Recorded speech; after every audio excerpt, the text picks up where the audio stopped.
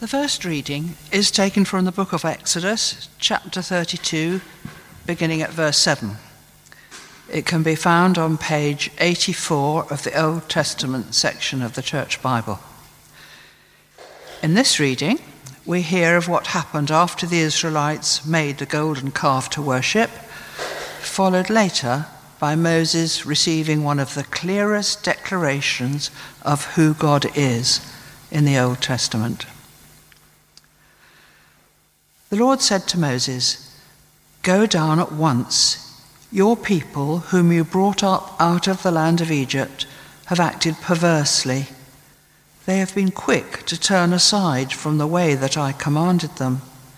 They have cast for themselves an image of a calf and have worshipped it and sacrificed to it and said, 'These are your gods, O Israel, who brought you up out of the land of Egypt.'" The Lord said to Moses, "I have seen this people, how stiff-necked they are. Now let me alone, so that my wrath may burn hot against them, and I may consume them. And of you I will make a great nation." But Moses implored the Lord his God and said, "O Lord, why does your wrath burn hot against your people, whom you brought out of Egypt, with great power and with a mighty hand? Why should the Egyptians say, 'It was with evil intent that he brought them out to kill them in the mountains and to consume them from the face of the earth'? Turn from your fierce wrath, change your mind, and do not bring disaster on your people. Remember Abraham, Isaac, and Israel, your servants, how you swore to them by your own self, saying to them, 'I will multiply your descendants like the stars of heaven, and all this land that I have promised I will give to your descendants, and they shall inherit it forever.' And the Lord changed his mind about the disaster that he planned to bring on his people. So Moses cut 2 tablets of stone like the former ones, and he rose early in the morning and went up on Mount Sinai as the Lord had commanded him, and took in his hands the 2 tablets of stone. The Lord descended in the cloud and stood with him there and proclaimed the name, the Lord. The Lord passed before him and proclaimed, the Lord, a God merciful and gracious, slow to anger, and abounding in steadfast love and faithfulness, keeping steadfast love for the 1,000th generation, forgiving iniquity and transgression and sin, yet by no means clearing the guilty, but visiting the iniquity of the parents upon the children and the children's children to the 3rd and 4th generation. The second reading is taken from John chapter 1, beginning at verse 14. It can be found on page 98 of the New Testament section of the Church Bible. In this reading, John describes how Jesus has come to be the new way of God dwelling with his people. "And the Word became flesh and lived among us, and we have seen his glory, the glory as of a Father's only Son, full of grace and truth." John testified to him and cried out, "This was he of whom I said, 'He who comes after me ranks ahead of me because he was before me.' From his fullness we have all received grace upon grace. The law, indeed, was given through Moses. Grace and truth came through Jesus Christ. No one has ever seen God. It is God, the only Son, who is close to the Father's heart, who has made him known." This is the word of the Lord. Thanks be to God.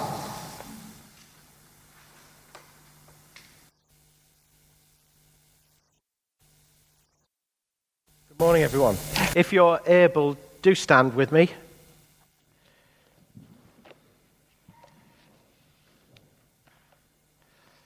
Thought it might be good at this point in our service to just take a moment to remember Tim Neal. For those of you who might not know who are watching online, Tim was known to this congregation for many decades, and in particular spent a number of years here over the past 10 years before becoming rector of St. Mary's. And as many of you will know, sadly he died after complications to do with heart surgery on Friday.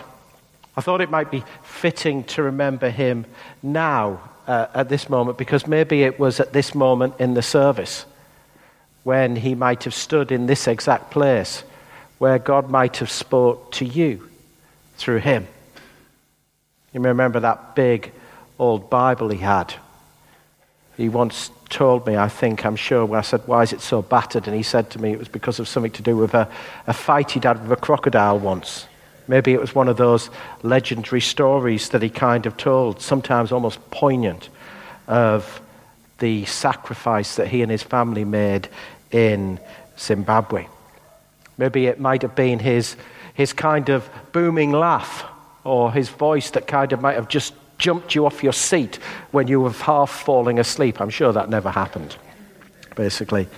I don't know. Maybe it might just have been, as somebody said to me this morning after the 8:30 service, it was the way that he just said something one-on-one. So maybe let's just take a moment now to remember him and the rest of the family at this time.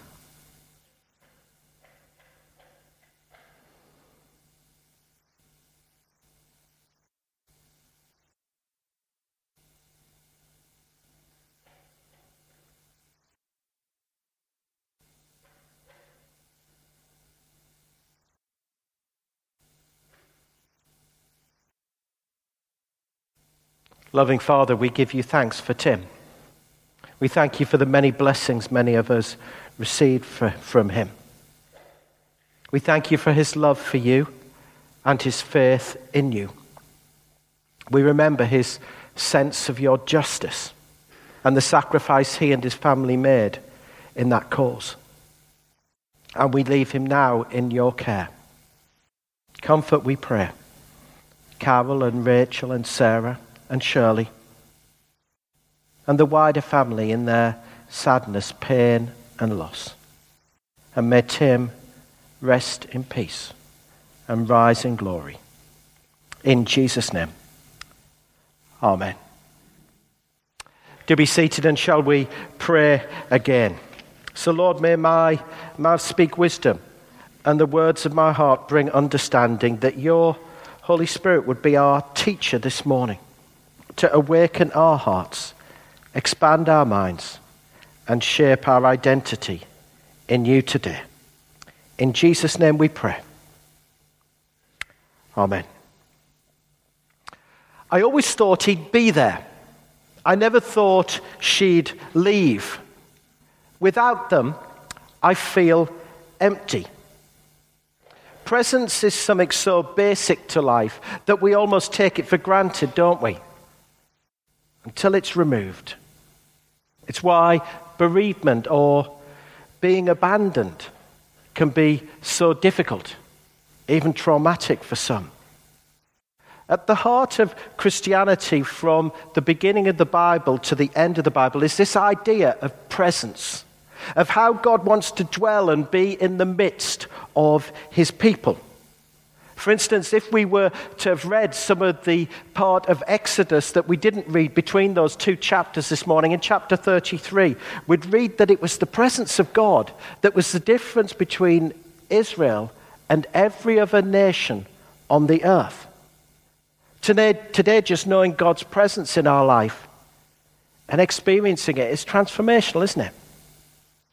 It's precious, priceless, powerful. It's why these past 4 Wednesday nights or so that we've been gathering together up in the chapel have been such an incredible time of God's presence. They've been precious and priceless and powerful. Some of you have told me how God has you've almost felt a sense of God's presence that you thought he'd almost gone. And so maybe that's an encouragement for those who might not have been yet to join us on the first Wednesday in July once more.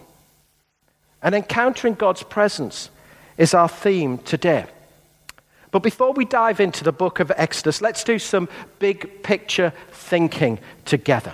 So let's do a bit of audience participation. Repeat these words after me. Eden. That was pathetic. It sounds like there was 3 of you in the room. Eden. Eden. Tabernacle. Temple. Jesus. The Holy Spirit. New Jerusalem. Right, okay, let's do it again. First one.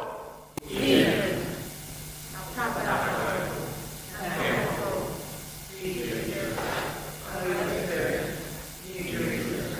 Why those 6 words? Why did I just think of those 6 words? Maybe you just thought I just made them up off the top of my head, basically.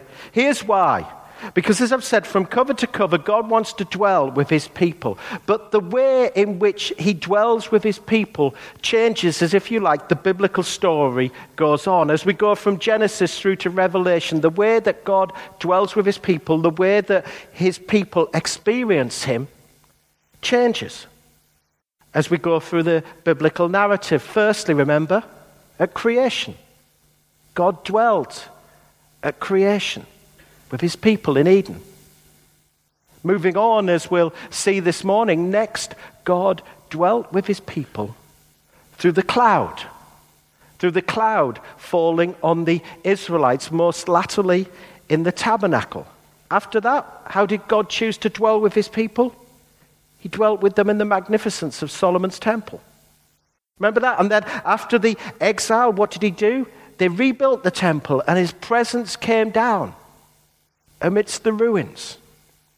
Moving into the New Testament, we see that God brings his presence not through so much a place, but a person, through Jesus. Then after Jesus' ascension, God's presence comes through the coming of the Holy Spirit, which is still the case today, until at the end of time, God will reveal his presence through the New Jerusalem, if you like, a new type of Eden. If you like, here endeth the big picture lesson, but hopefully you might find this helpful as we go through looking at Exodus this morning, because encountering God's presence is a big theme in this book of Exodus. And the way that God did that was through the cloud. The cloud fell. Whenever the cloud fell from the sky, they could recognize it. Whenever it fell, the Israelites knew God was with them. It's where we get that line in the great hymn, "Guide me, O thou great Jehovah," from. Let the fiery, cloudy pillar lead me all my journey through. The cloud guided the Israelites. The presence of God guided the Israelites out of Egypt to Mount Sinai. When Moses went up Mount Sinai and received the 10 Commandments and the law, the cloud, the presence of God, fell on the mountain. And then latterly, after Moses was given all these instructions to build the tent that became the tabernacle, the presence of God, the cloud, fell as Moses went near it or as he went inside. The people of God were people of his presence. Yet today we reach this crisis moment, if you like, this point in the story, which kind of, for them at that moment, they're thinking this is the point of no return, where the Israelites build and then worship a golden calf. You know, just imagine our lives for a moment. Maybe we've been at that point of no return, where we just think, we don't know what's going to happen next. We just can't see a future. That is the Israelites as we start our reading this morning. Because the fact that they've made this calf threatens the very existence of their relationship with God. This is how one of the psalmists recalled this part of the Exodus story. At this point in the story, he said, the Israelites made a calf at Sinai, and worshipped a cast image. They exchanged the glory of God for the image of an ox that eats grass. And as we pick up the reading, that's the scene before us. Moses is still on the mountain. He's still in the cloud. And God alerts Moses to what's going on down below. And we read don't we? In his anger, God wants to terminate the relationship. Terminate the relationship between this present bunch of Israelites and God, because of their direct contravention of the most important commandments. And as Hazel was reading for us, wasn't it? It was only by Moses pleading, only by Moses interceding on behalf of the Israelites to remind God of his covenant promises to them, that is avoided. Now, we could press pause here, and some may want to, but for those who were with me last Tuesday at our weekly Bible studies, we came across this wonderful line from the book of Hebrews. I'm going to start quoting it a lot. Of these things we cannot speak now of detail. And you'll be so glad when I say that, won't you? Because then we won't be here still having afternoon tea together. So you'll be so glad, won't you? Don't say yes like somebody did at 8:30. I can hear one or two of you. So we move on. Moses arrives back at the camp, doesn't he? He arrives back at the camp with the 10 Commandments in hand, and he surveys the scene of what's going on. So, this is this scene, like where there doesn't look any future. God has said to Moses, this is pretty bad. When someone says to you, this is pretty bad, and then you survey the scene for yourself and you say, this is far worse than what I expected. That's what Moses surveys this morning. And his anger burns hot. And he's been given these 10 commandments, hasn't he, on these tablets of stone, and he just smashes them to the ground. He then looks at the golden calf and he just burns it to absolute ashes. And then the powder from the ashes he pours in the water, and the Israelites who took part in that particular golden calf incident, he makes them drink the water. Total disaster is averted, but not without consequences. But we move on to the time that we arrive at our second reading. We read of the conclusion to the whole episode.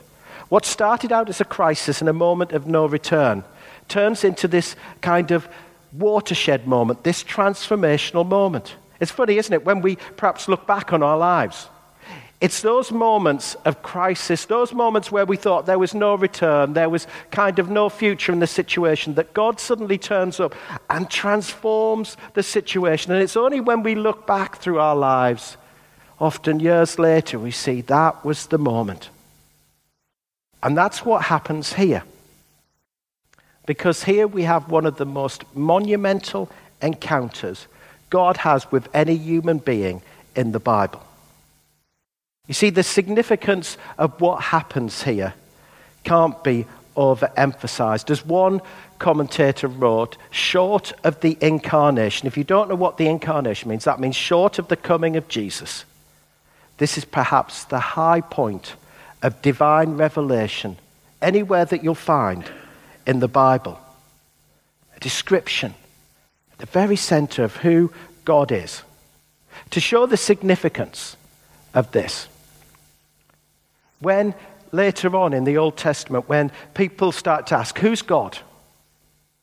They went back to these words that God gave to Moses because they couldn't beat them. So if you can't beat them, join them. And that's what happened. Whenever anyone asked, who is God? They just repeated these words that we hear in Exodus 34, uttered from God's mouth of who he is. You'll find it in that psalm that Caroline used at the beginning, Psalm 103. You'll find it in Proverbs. You'll find it in the other historical books. You'll find it in the prophets. At least 12, 13 times it became the Old Testament creed. And in this almost intimate encounter, Moses is hiding behind a split in the rock on Mount Sinai, God comes and passes by. Moses wanted to see the glory of God, the presence of God, and what he saw was who God is. Because often it's far more important not to see God, but to know who he is. And we have these 7 attributes that God uses, doesn't he, to describe himself. The first 2, merciful, gracious. The first 2 words that come out of God's mouth to describe himself are these 2 words. I'm merciful and gracious. God doesn't say I'm exacting and precise, or he doesn't say I'm tolerant and overlooking, or he doesn't say I'm frustrated and disappointed.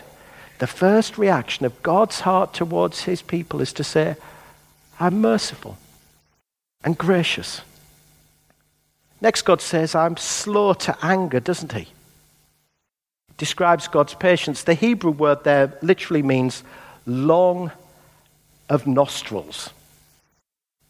Long of nostrils. In other words, what that means is this. Imagine a raging bull. And imagine a raging bull, and they're kind of pouring their feet, aren't they? They're breathing loudly with nostrils flared. That's the picture. That's short-nosed. And the Lord describes himself as long-nosed. He doesn't have his finger, if you like, on the trigger. God might respond to sin with holy wrath, but how often does he keep relenting, reluctant to act, waiting for someone to repent? Let's take the next 2 together, because they often appear as a couplet together in the Bible. I am abounding in steadfast love and faithfulness. God always follows through on his love. A love which is boundless with no termination date. Next, God says, I'm forgiving. It means to lift or to carry. It's what God does with our sin, doesn't he? He lifts it off us and he carries it away. And if you notice there, we see how God says he forgives our iniquity. In other words, when we turn aside from him, he forgives our rebellion. He forgives our sin is the third way that it's described there, meaning any kind of moral failure. And so we see this picture of God that he is merciful and gracious, slow to anger, abounding in steadfast love and faithfulness, and forgiving. And we might want to press pause there.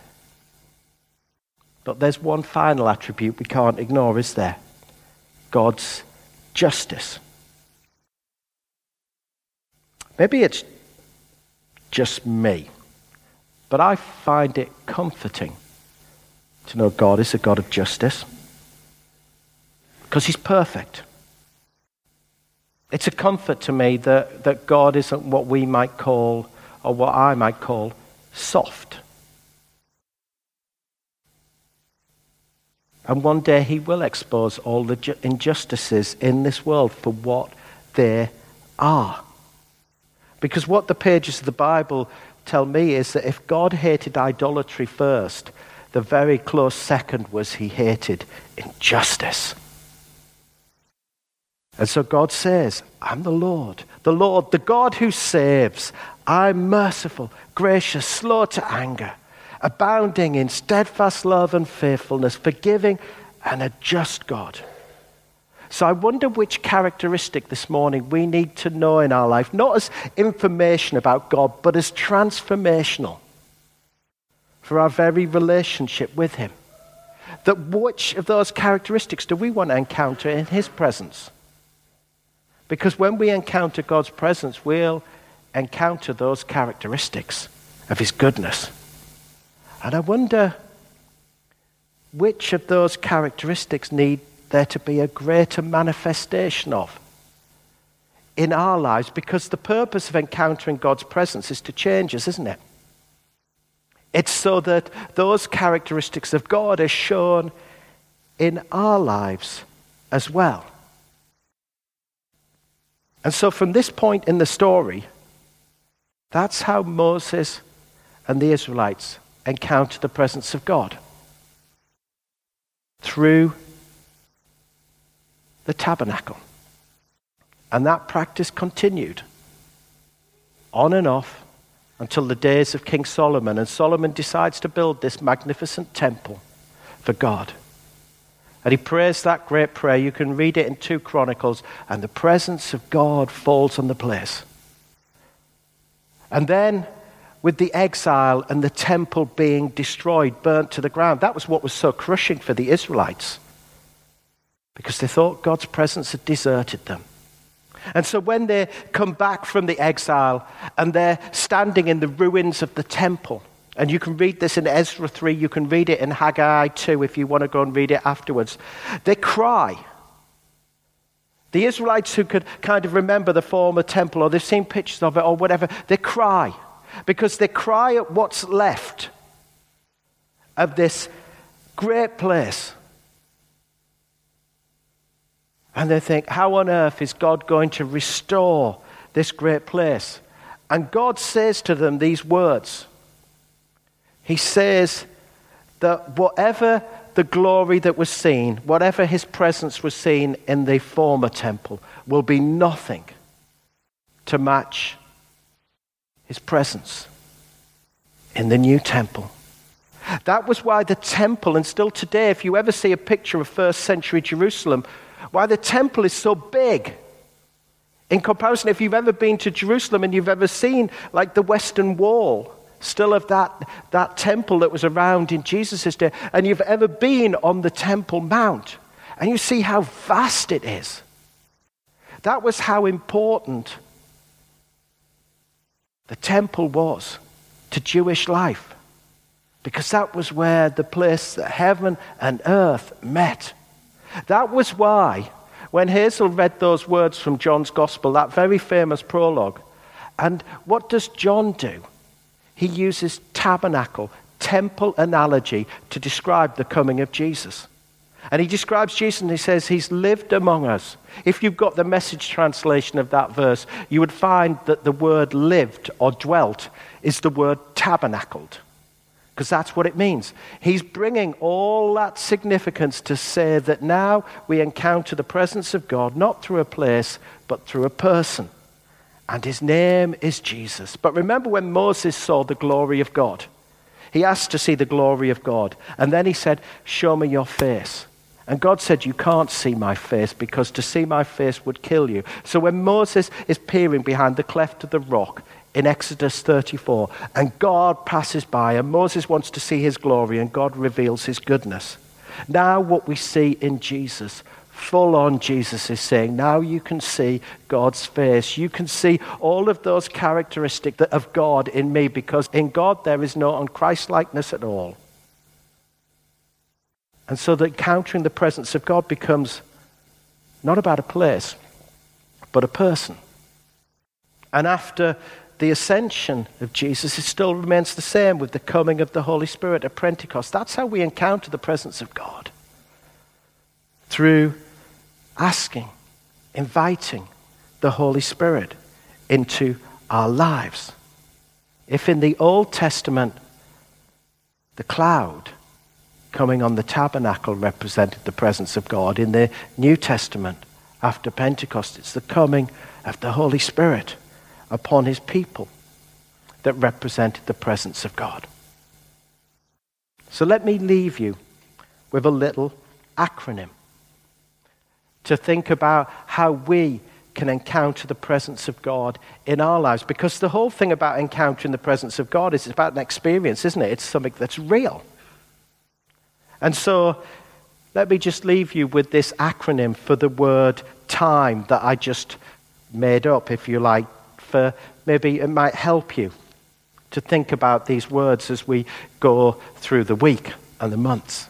The T stands for time itself.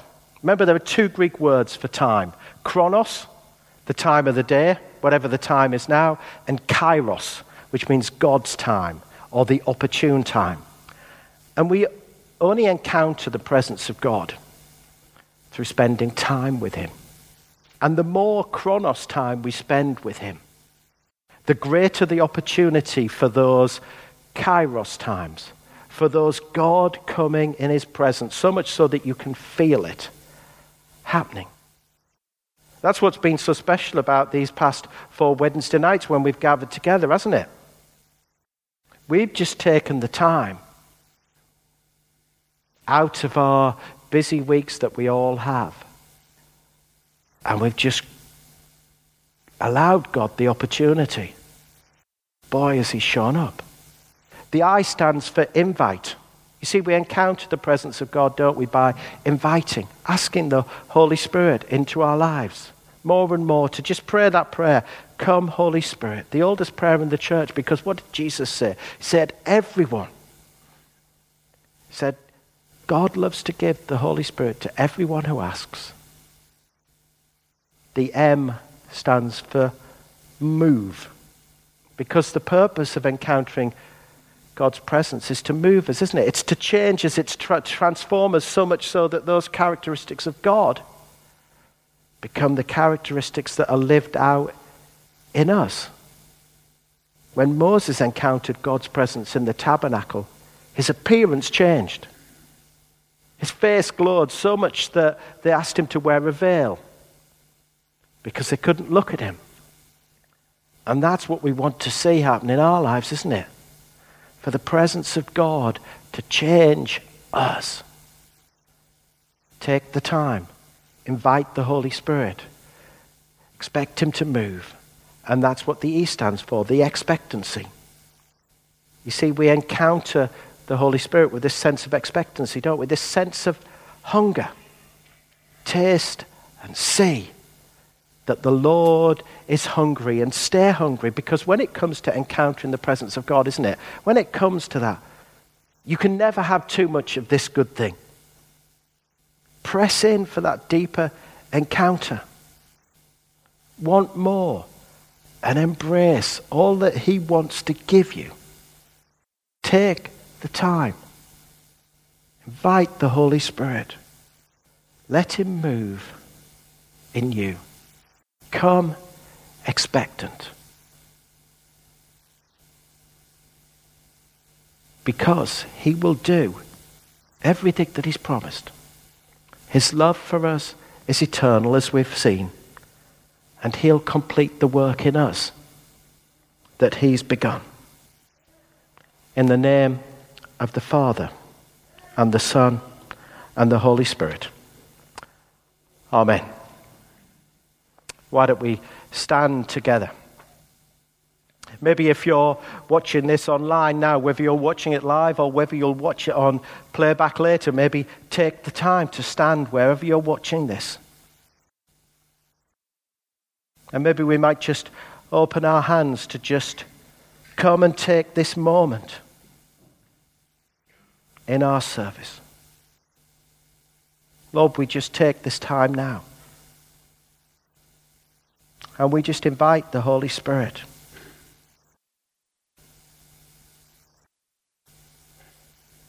into this place, into our lives, into our homes.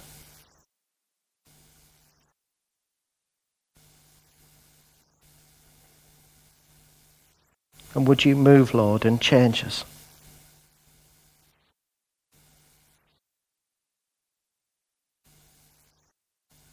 For we come expectantly, hungry for you.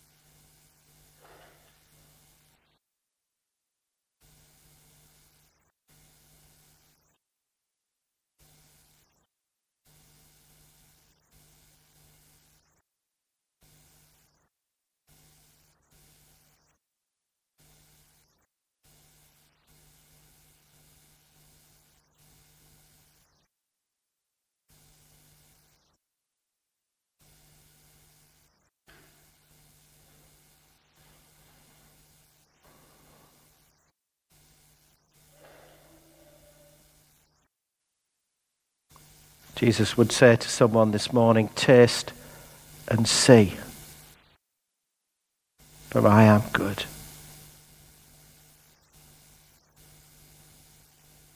Because encountering the presence of God is about God bringing his goodness to your life.